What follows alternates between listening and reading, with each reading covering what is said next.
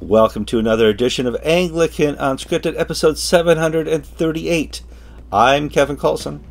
I'm George Conger. Today's June 24th, 2022.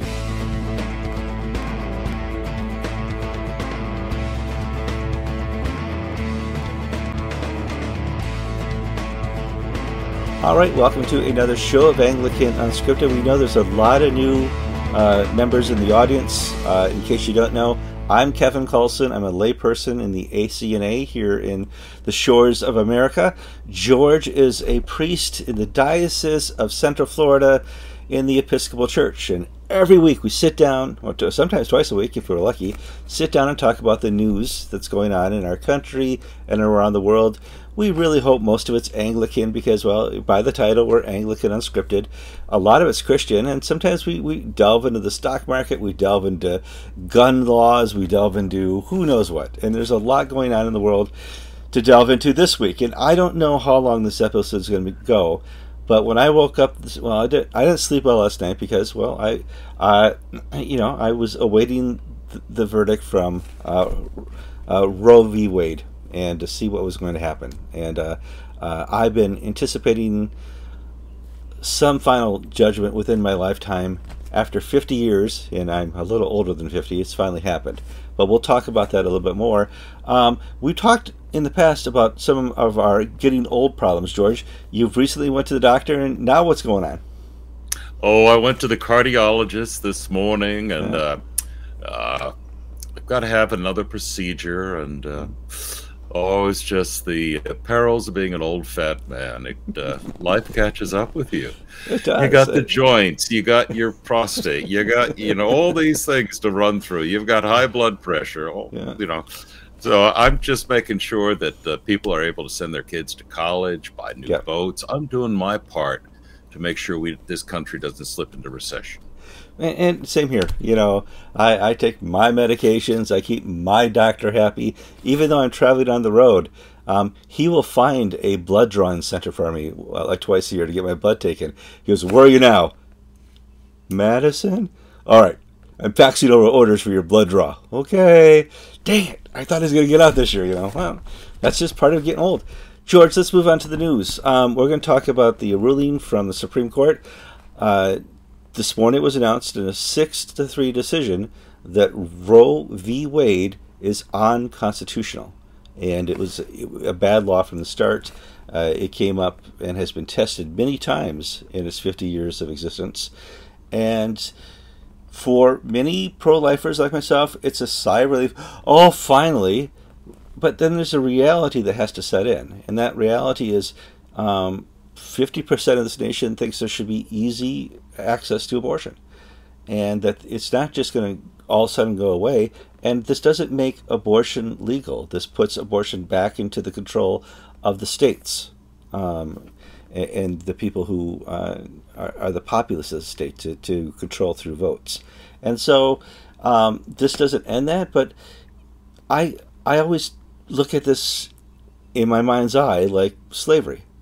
When slavery was overturned, or the Emancipation Proclamation was given by Abraham Lincoln, it took a whole generation, for the entire nation to finally say, yeah, okay, slavery is bad. And there's really no excuse for slavery. And that didn't happen overnight. It didn't happen within weeks. It didn't happen in the summer of 1863. It took a long time for that to become part of the ethos that makes the United States of America.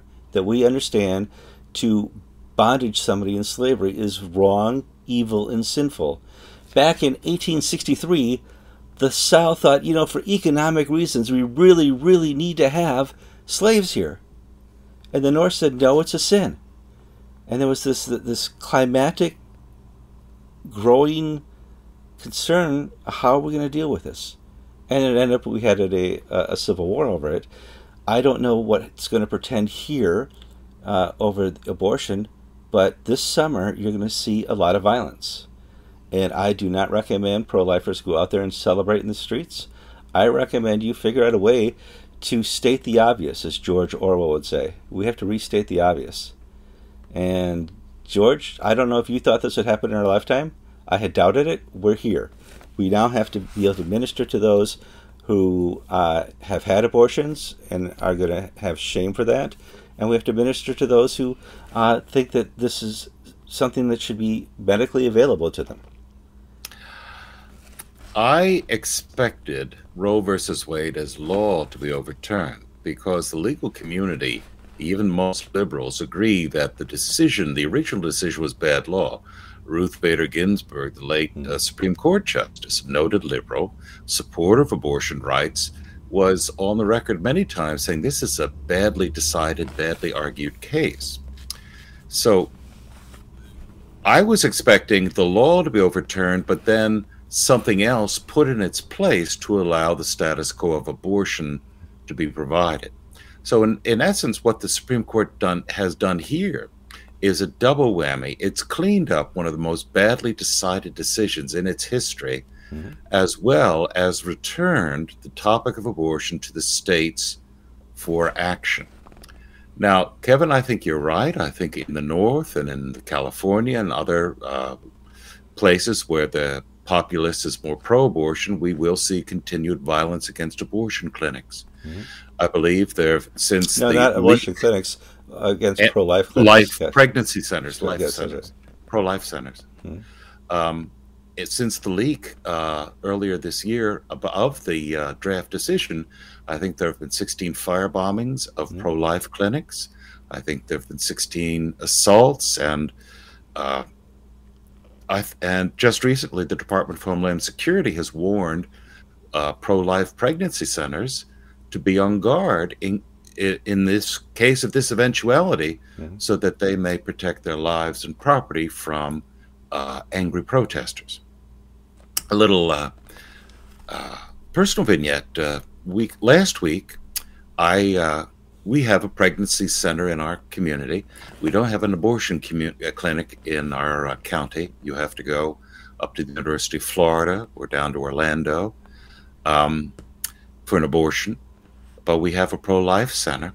And Father Frank Pavone of Priests for Life came to dedicate a new mobile clinic. And I was there, and Father Frank and I dedicated a new bus. And we were talking about the status of the pro-life movement. And one of the things Father Frank said is that there are 5 or 6 times more pro-life centers across the country than there are abortion clinics right now. That's correct, yes. And that the vast majority of work isn't just telling poor girls who got pregnant and don't know what to do, don't have an abortion.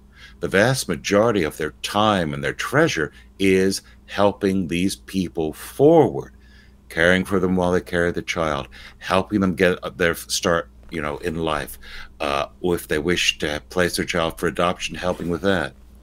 One of the things that people would smack conservatives on this issue was, well, you just want to control a woman's body. What happens when the baby's born? The straw man argument. That's the ultimate straw man argument, is you only care about stopping the abortion. You don't care what happens after.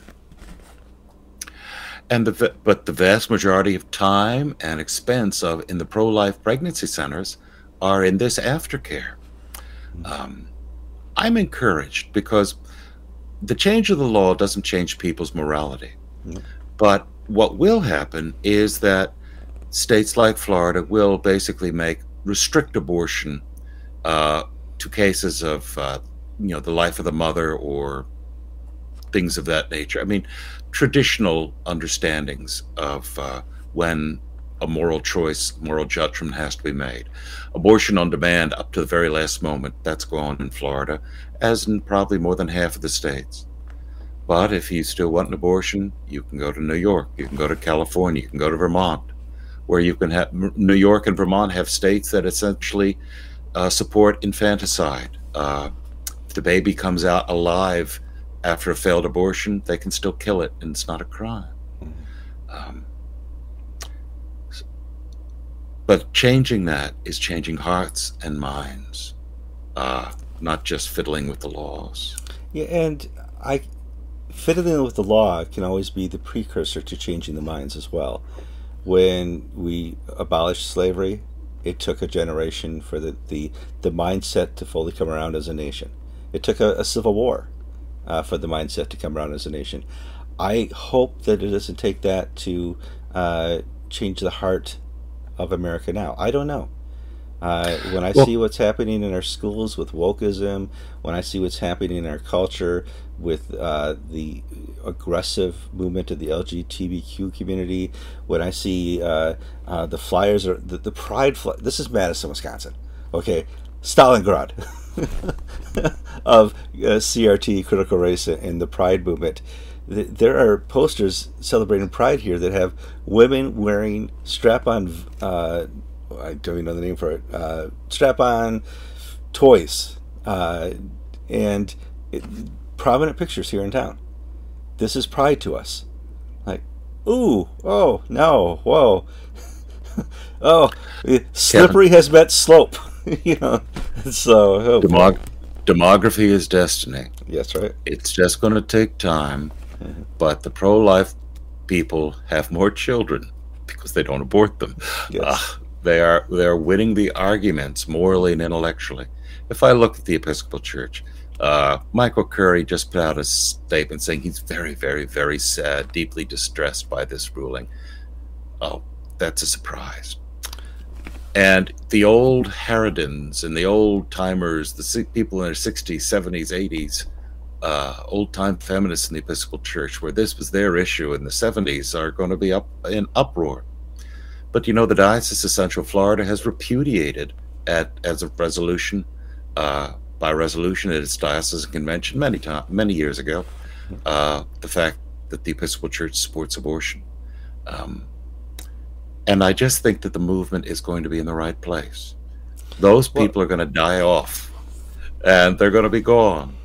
And eventually you will see, I think, our country, I hope my church, see and embrace the light of truth on this issue. And here's where we get to the light of truth. The light of truth, Presiding Bishop Michael Curry, is the people affected by the abortion industry the most are African Americans. Statistically, you have lost a generation and a half of young black people. That people group is gone. I see the figure 60 million tossed around, and I don't know if that's just the United States or worldwide. That is, the United States is between 60 and 70, depending on how you count it out. Well, just friends, if it's 60 million, that's 10 times the Holocaust. Yeah. That's almost the number of people who died in the Second World War. Yeah. That's 100 times the number of people who died in the American Civil War. Just think about that. Yeah. What carnage we've wreaked upon this nation. What carnage we've wreaked with the best of intentions. The Supreme Court 50 years ago said, well, we have to have some type of solution. So they created a second trimester solution out of thin air and put it on the books and said, this is now going to be the policy in the United States of America because the Constitution protects it, and this is how we justify it. Clearly, we discussed how badly the law was written, but we have lost 60 to 70 million people and their kids by now, almost grandkids. Yeah, we've lost kids and grandkids of these people who are aborted because we had good intentions. What I find funny, Michael Curry cites, that the right found in the Constitution to abortion is being trampled upon by the U.S. Supreme Court. Show it to me.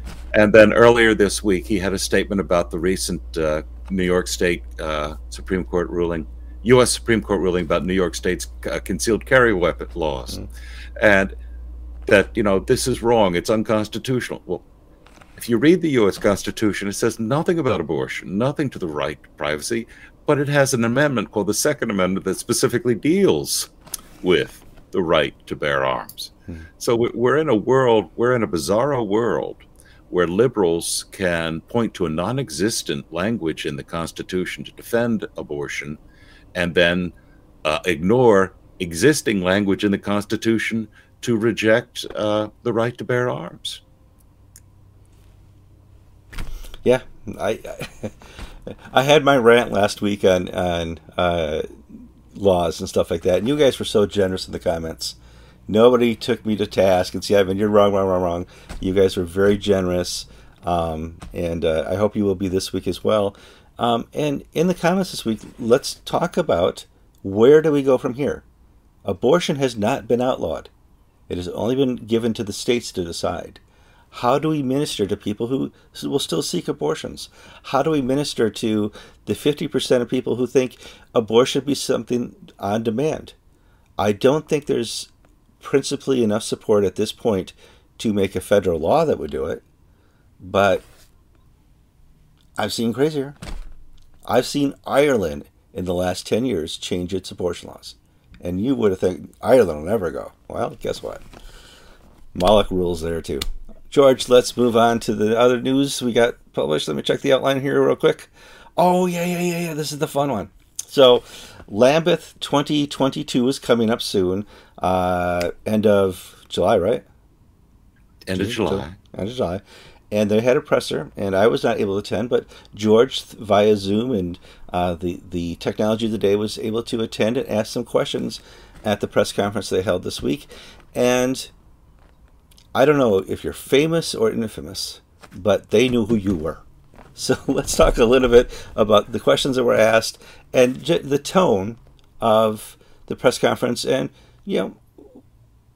what's going to happen, George. It was a 3-hour press conference. First hour was with staffers led by Gavin Drake, the head of communications, head of Anglican Communion News Service, where we went into sort of the background details.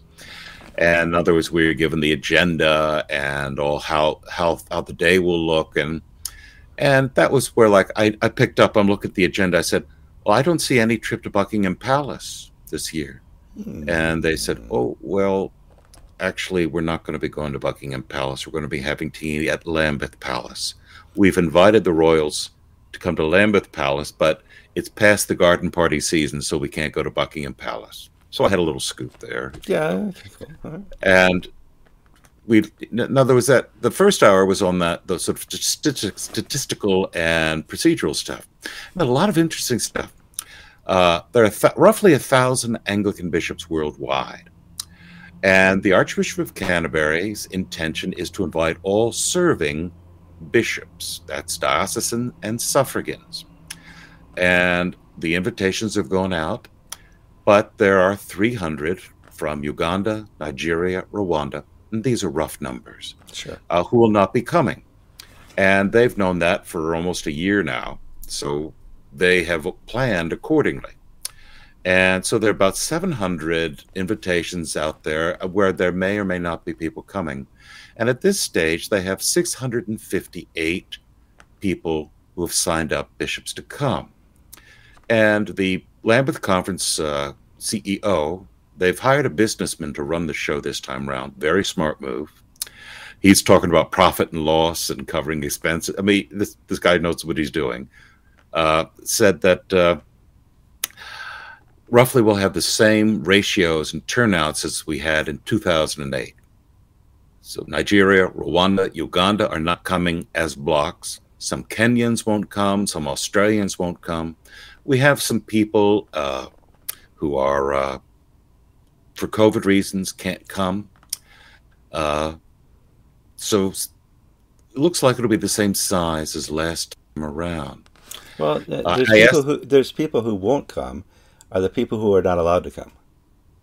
Yes. In 2008, there were 4 people who were not allowed to come, who were bona fide serving bishops in the Anglican Communion. The 2 were from Zimbabwe, Nolbert Kanunga and Elston Jakazi. And those were the 2 crooks, buddies of Robert Mugabe, who, just were bad decimated guys. Zimbabwe, yes. Yeah. And the other 2 was the Bishop of New Hampshire, Gene Robinson, because he was gay, and Martin Minns, a Church of Nigeria bishop who served parishes in the United States, the start of what became, is now a flourishing ministry of ACNA and its own standalone ministry. Well, I think Gene Robinson was not uninvited because he was gay. It's because he was living in a same-sex marriage. Correct. That's a better way to. He was a non-celibate. Okay. Right. He was a partnered gay man. Mm-hmm. And I asked, is there anybody who's not coming this time with the decisions made at the Lambeth level, where those 4 guys who were not allowed to come last time? And they said, no, everybody's being an invitation. However, those bishops who are under discipline in their provinces will let the provinces tell us, don't ask this guy, he's on trial for, theft, embezzlement, spiritual abuse, bullying. Mm-hmm. So there'll be some people who won't be there who are still bishops in name, but have not yet been sort of formally pushed out the doors. Well, let me ask the 2022 question then. Do they have to provide a negative test COVID-wise before they arrive? That was not discussed. Oh. But I believe I believe British law, Britain no longer has COVID restrictions, but I believe to enter the country when you get your visa. For instance, the South Sudanese bishops, you can't just hop on a plane from Juba and fly to London. Without a visa, they'll put you right back on it. All the South Sudanese bishops spent a day at the embassy in Juba. They all got their visas. They all showed their medical documents, everything. Their wives all got their things were done. So there's a lot of preparation. And actually, I'm quite impressed with the work they've done. The procedural and 2008, they ran a deficit. And after the conference was over, oops, we owe $250,000 because nobody bothered to pay for the tent that we're using. This time around, they're going to charge £4,950. Phil George, who's the Lambeth Conference's chief executive, said the tickets are $4,950, and when he said tickets are $4,950, Justin Welby went, we're not selling anything here. And I asked the Archbishop afterwards, were you having indigestion? Were you fatigued? Perhaps a cough coming on? Or did you not like the way that was phrased? Yeah. So that was the first part. The second part, just as he answered our questions, which is the most Justin Welby's ever given that I can remember, an open-ended press conference. That's great, though. And Kevin, we Anglican Unscripted, Anglican were lucky because there are very few informed people there. The Times and the Telegraph had reporters present, but these were young people who asked questions that indicated they didn't know anything. The reporter from the Telegraph asked, well, if the Church of England is in such poor financial straits, why is it having this jamboree? And Justin Welby said, well, it's not a Church of England event. It's not paid for by the Church of England. Next question. Now, this is why Terry Mattingly is so famous, because the press just does not get religion. And, he does, they've got people, in other words, they don't have religion reporters anymore. Ruth Gladhill doesn't work for the Times. They know really top flight religion reporters. Well, there are, but they weren't there. Yeah. So I was able to ask 5, 6, 7 questions. And I had a really good dialogue with Justin Welby. I asked Sue softballs, letting him tee him up. And I asked when did you stop beating your wife questions. Sure. One, for example, the first question out of the bat that I asked him, some of the people there think, well, why is this guy going down this line? I asked, who's coming from Moscow? And I mentioned in 98, a man named, who later became Patriarch Kirill, was the Russian rep.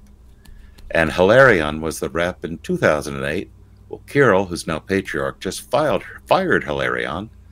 Kirill is under sanction by the British government. He can't come. The British government and the Church of England has been really harsh on the Russian Orthodox Church. So will they have representatives here? And General Synod is going to debate a resolution calling for a negotiated settlement in the Ukraine war. And so I basically opened the door for Justin to sort of talk about that, however far he wanted to go. And so we had a bit of a scoop. It was Nick Baines, who's the Bishop of Leeds and the lead bishop on foreign affairs for the Church of England, released a paper Wednesday morning, the morning of the press conference, saying no decision has been made on whether or not Moscow is coming. And Justin Welby said, yes, they're coming, but we don't know who's coming, and we don't know what level deputation is coming. Sure. Yeah. And we've invited the Ukrainians, the Kiev Patriarchate of the Ukrainian Orthodox Church, to come. So we've invited Moscow and Kiev to send deputations to be part of this conference. So, I mean, that sort of opened the door, and then we asked, and then I had my "when did you stop beating your wife" question, where I asked him all about this exchange of correspondence between the three primates, Rwanda, Uganda, Nigeria, and he and Josiah Dawa-Faron on the Lambeth Conference, why they're not coming. And I asked a question, which was pretty hard-nosed, by saying, they, in their June 10th letter, said to you, stop virtue signaling.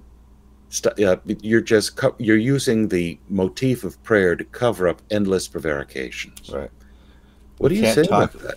Yeah, we can't talk about these issues forever. At some point, you have to buckle up. And here's the thing. Justin Welby spoke, my sense, and I've been doing this long enough, I know when people are reading cue cards. Mm-hmm. I know Kant. I know when to put down my pencil and just snooze. Mm-hmm. And then I know when to pay close attention, because Justin Welby was speaking from his heart. And he was, I think, giving heart failure to his staffers, because he's talking. At the start of the conference, you're supposed to introduce yourself and the publication you represent. And I was called first, and Justin Welby said, "Oh no, George, you don't need to introduce yourself. I know who you are and where you're from." I know who you are. No. And I said, "Is that good or bad?" He said, "Oh, that's excellent. It's wonderful. Glad you could be with us." Okay. Well, Justin basically said, "I'm glad they're being clear. I'm glad they're not beating around the bush and sort of disguising their opinions behind polite niceties. It's good that we hear these things frankly and firmly, and I want them to hear where I'm coming from, and that I have a disagreement, and it's based upon my understanding of the Bible, the imperative that Jesus gives us in John, I think it was 17, that we all may be one." Jesus' prayer for unity, yes, absolutely. So long as either side celebrates Jesus as Lord, and yes, I know there's some Episcopal bishops who you can't really get them to say that, but so long as both sides celebrate Jesus as Lord, I think it's imperative that we talk and discuss and try to find a way through. And he said, "I believe in prayer. I believe in the efficacy of prayer. I believe in the efficacy of conversation. But I have a different understanding of how I read the scriptures and how I apply it in this case than do my three African brothers." Now, that's the best answer Justin has given to this issue that I've heard. Now, he may have given it in other places, but he gave it in a condensed version. Mm-hmm. And I can no longer say that the man's a pure puppet or hypocrite, because I heard him speak from his faith position on an issue. I may not agree with it. It was an honest answer.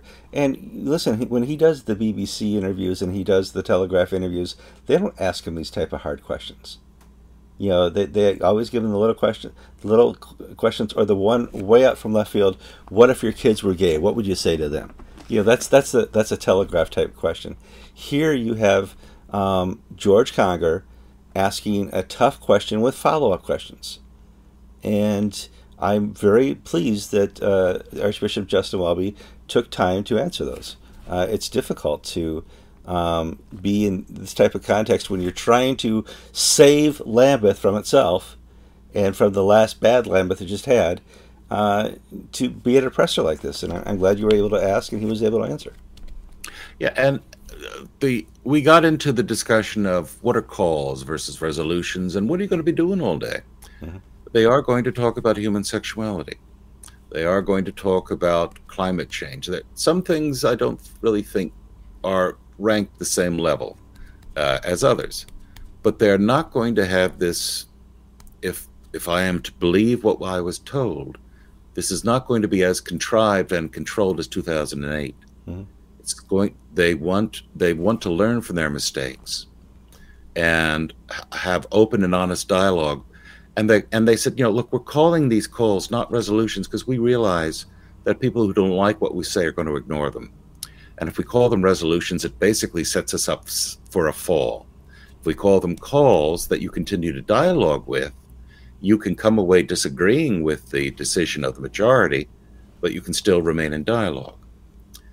So I have to give the organizers and Archbishop Welby and even Josiah Dawu Ferron, who also knows who we are, Kevin, and doesn't like us, with high marks, because they appear to have learned from their mistakes, and they appear to try, and they seem genuine in what they hope to achieve. Now, the problem is that there are different worldviews that are incompatible at this stage. And so I don't believe that they've learned from their mistakes, but to learn from mistakes would be to repent from the mess of 2008 and say, okay, just talking about it doesn't work. We do have to, as a body of believers, have some skillful discussions and decisions on certain topics. And when the entire world wants you to make a proclamation about sexuality and marriage, why can't the church stand up and say, we have teaching and understanding on both of those? Here's what it is. And when you run away from those issues like you did in 2008, you're dealing with a split church, and you're going to deal with a very tense Lambeth 2022. I tossed him a softball, wanting, after a nasty one, after you brush the batter off the plate, you want to toss one down the middle just to be nice. But it was along these lines.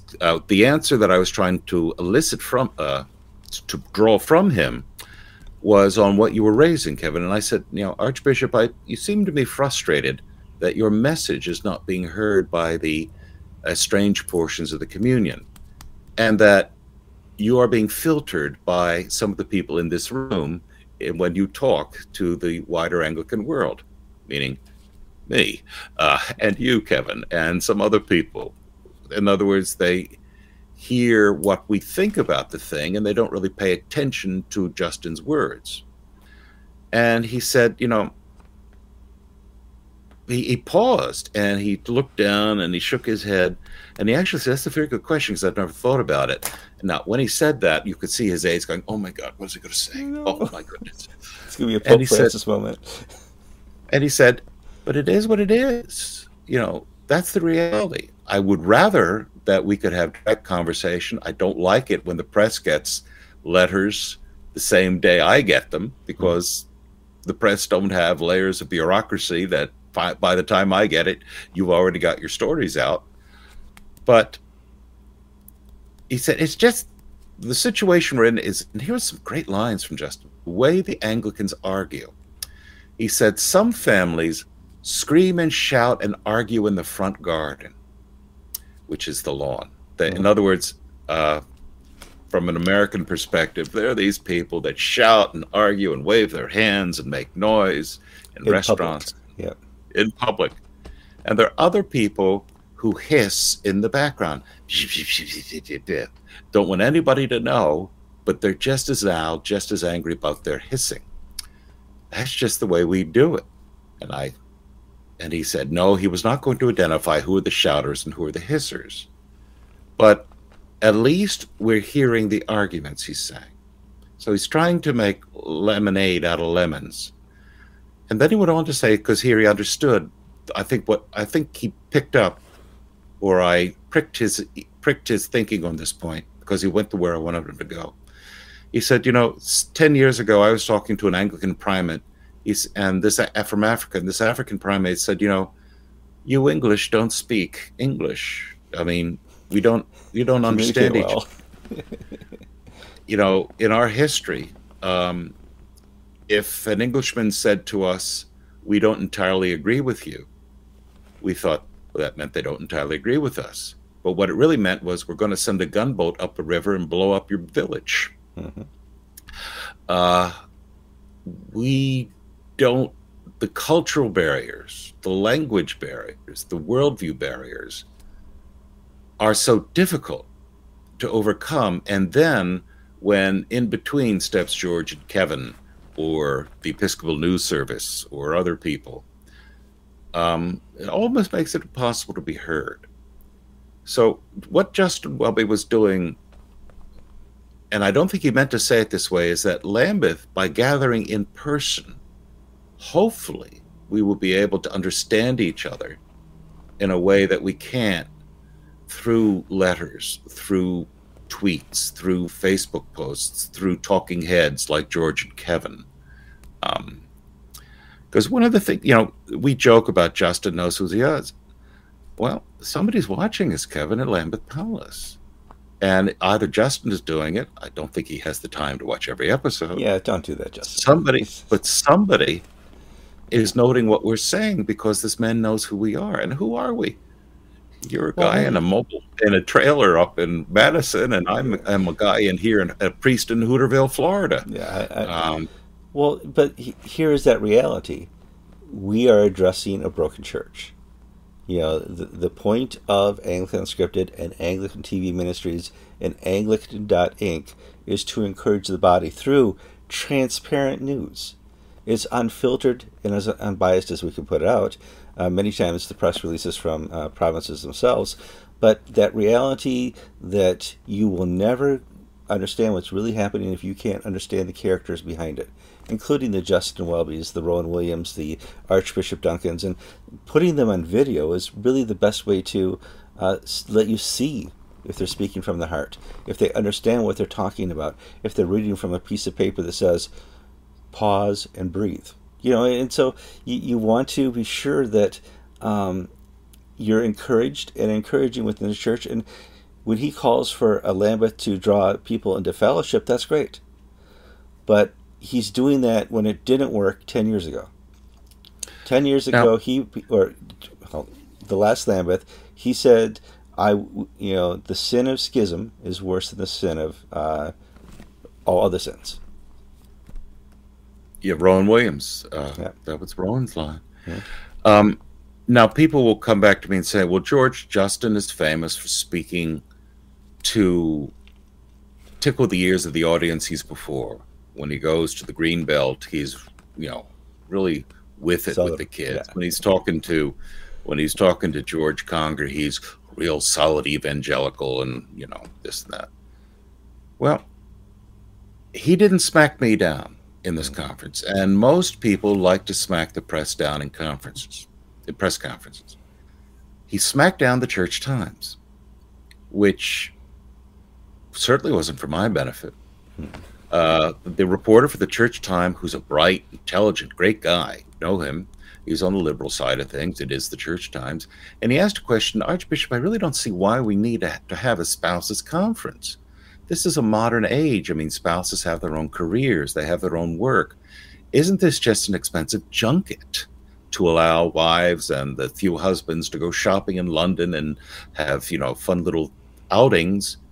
And it's spending thousands of pounds of money that the church doesn't have to spend. And Justin said, you just don't understand that in the vast majority of the church, especially in Africa and Asia, the bishop's wife has a role almost as important as the bishop. Mm-hmm. Now, that's not true in the United States. It's not true in England. But certainly in Africa, sometimes, I see these things about the mama bishop. And it bothers me because that's not how we do things in the United States. The bishop's wife. Okay, well, I'll give you the greatest example I can think of, Quashies. Mm-hmm. The bishop is a wonderful bishop, and his wife has a wonderful, thriving ministry herself within the same province. So, say what you will, in Africa, it works differently. And he went on to say that bringing the wives together is a way to affirm their ministries, to be supported in this work, to hear how other people are doing it. Now, there will be people who will basically see this as a junket and a fun little vacation. But the vast majority of the Global South bishops whose wives, there are only 480 wives coming, 586, 68. 100 wives won't be present, or spouses, husbands and wives. Vast majority of the Global South ones have a ministry in the life of the church. We discussed, and here's how different it is. There's one Canadian suffragan who's in a same-sex marriage, his spouse, a suffragan in Toronto, is not even a Christian.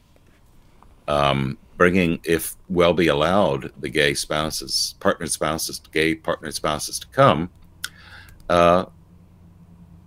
that criticism would be justified because, what is this person who's not even a Christian coming on the dime in the Canadian church to hobnob with other people? But then you have, if you will, as you raised the example of Gloria Kouachi. Mm-hmm. So I'm trying to impart to you the facts that were shared, but also the man I saw speaking. And the man I saw speaking, I have been very harshly critical of him for a very long time because he's disappointed me time and again. I think I understand him a little bit better, and I don't want to excuse past mistakes. I think some things weren't too wise, but I think he knows the good and is trying very hard to do it, but just doesn't seem to be able to have the, I'm going to use a vulgar expression. No, don't do it, no. But yeah, I mean, the you-know-whats to do it. the cojones, I guess they call it in less obtuse fashion. But in this reality, and when we're at this level, at the Archbishop of Canterbury level, we have expectations because we've had some previous Archbishops of Canterbury's in the last 50, 75 years who have put forward a force with which decisions were made, proclamations were made, resolutions were made and kept. That we're like, well, can't we keep doing that here as Anglicans? And we have learned we can't.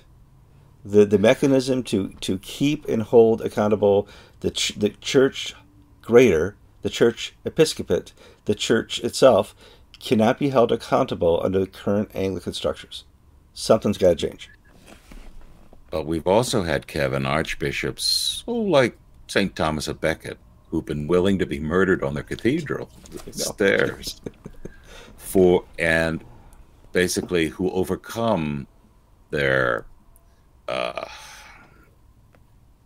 if you see the Richard Burton movie, Peter O'Toole, it was the conflict between going along with the society as it is or being faithful to God as I know it to be. Mm-hmm. And very few of us start out on the right side and maintain that throughout our lives. And sometimes it comes late. And as that movie showed, it landed in martyrdom. Now, I don't expect Justin Welby to be martyred, but you never know when the Spirit will move in his heart. Or in the heart of the Anglican Communion, or in the heart of the Catholic small c church.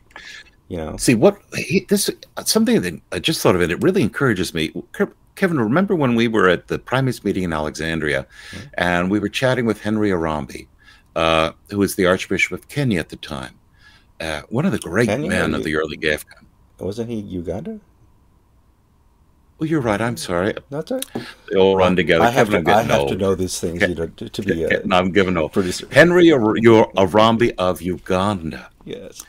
Was saying, we were saying to him, like, what do you really want to see happen?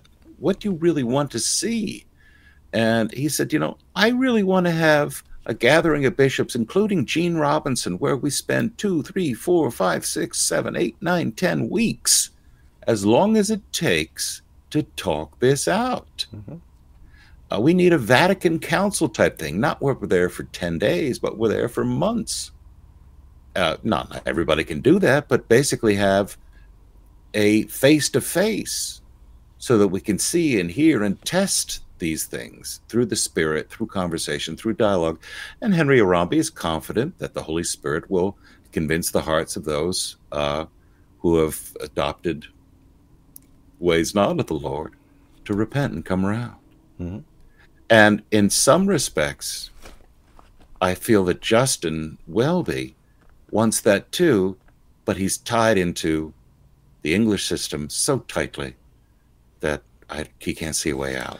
And we got 10 days to do this, and we've got to have these reports and have these picture shows and talk about mosquito nets and all this and that. And as Gavin Ashington had said many times, being English just adds red tape to your life. Mm-hmm. Because you're not allowed to communicate in an offensive manner.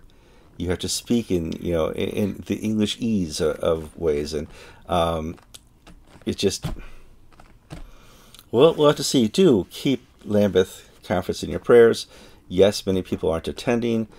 Keep Justin Welby and the leadership there in your prayers, but pray that this is an opportunity for the Holy Spirit to offer conviction, enlightenment in a day and age where people are turning to the church and the church has no answer.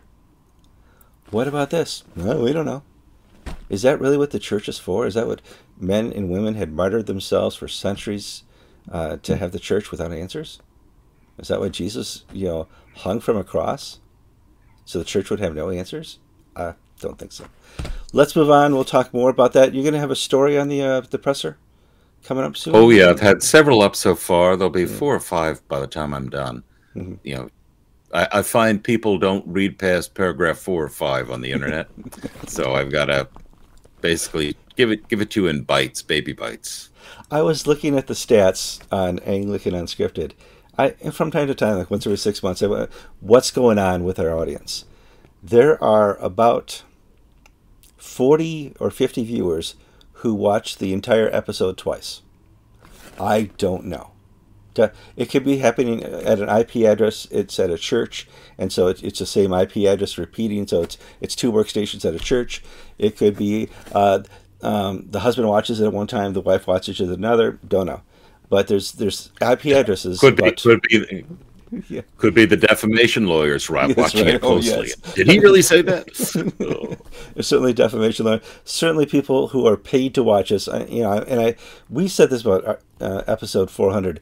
We acknowledge as people who are paid to have to watch this, and we do feel sorry for you. This is a place you have to come and you have to get it to really understand Unscripted.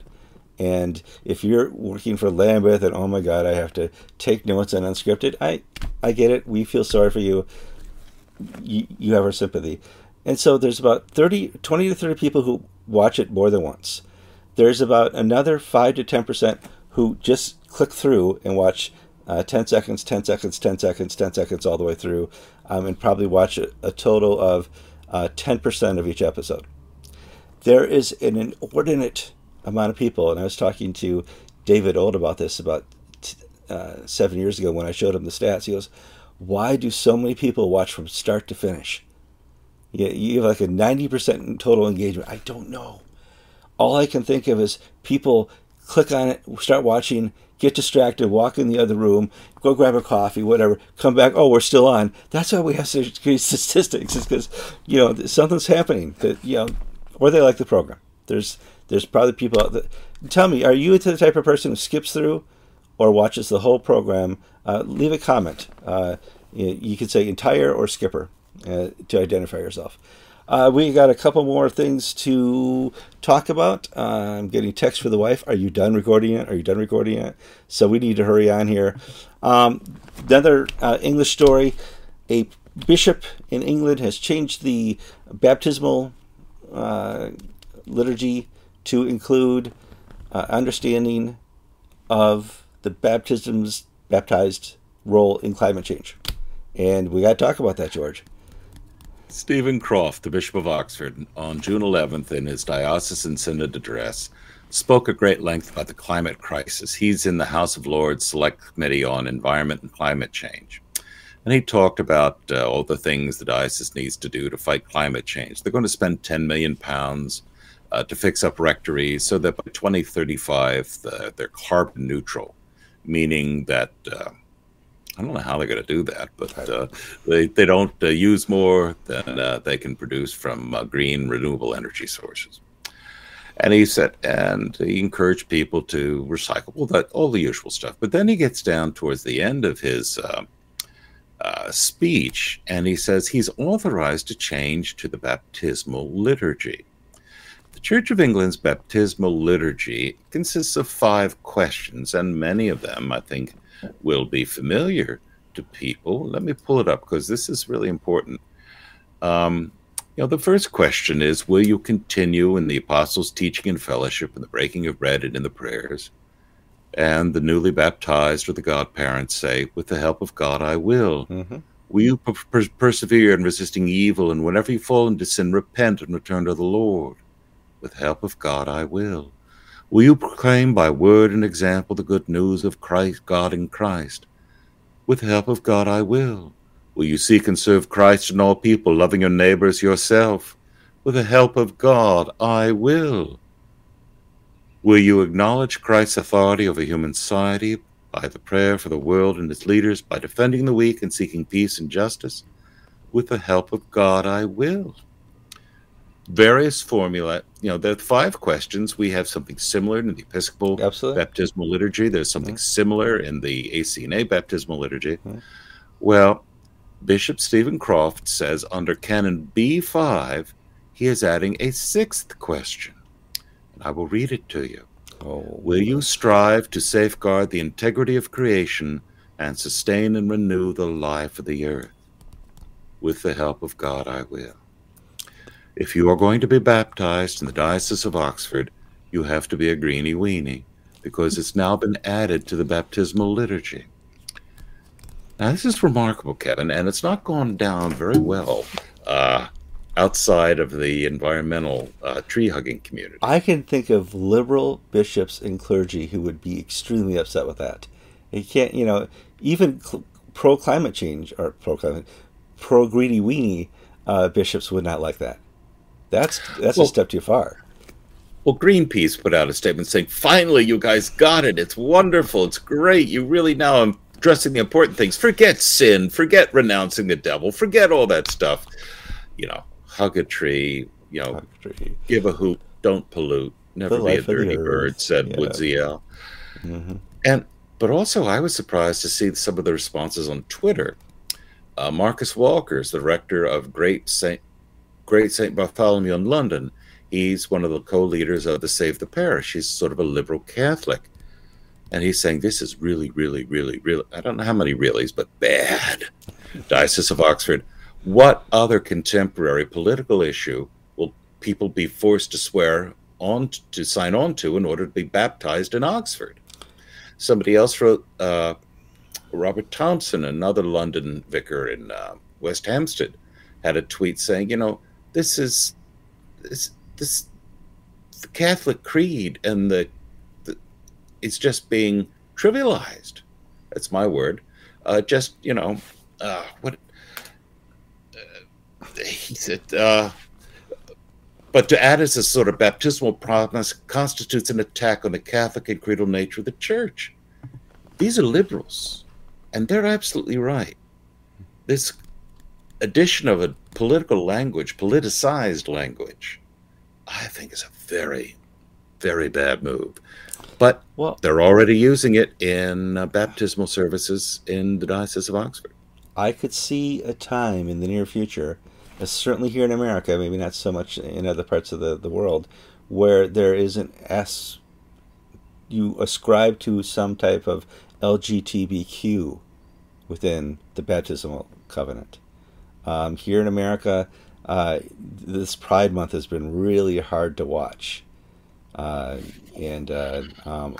You almost can't participate in commerce unless you have a pride flag or a pride shirt. Here, and I'm speaking from Madison, Wisconsin, but it's just, where does that stop? If you're going to do it for the earth, can't we do it for love is love?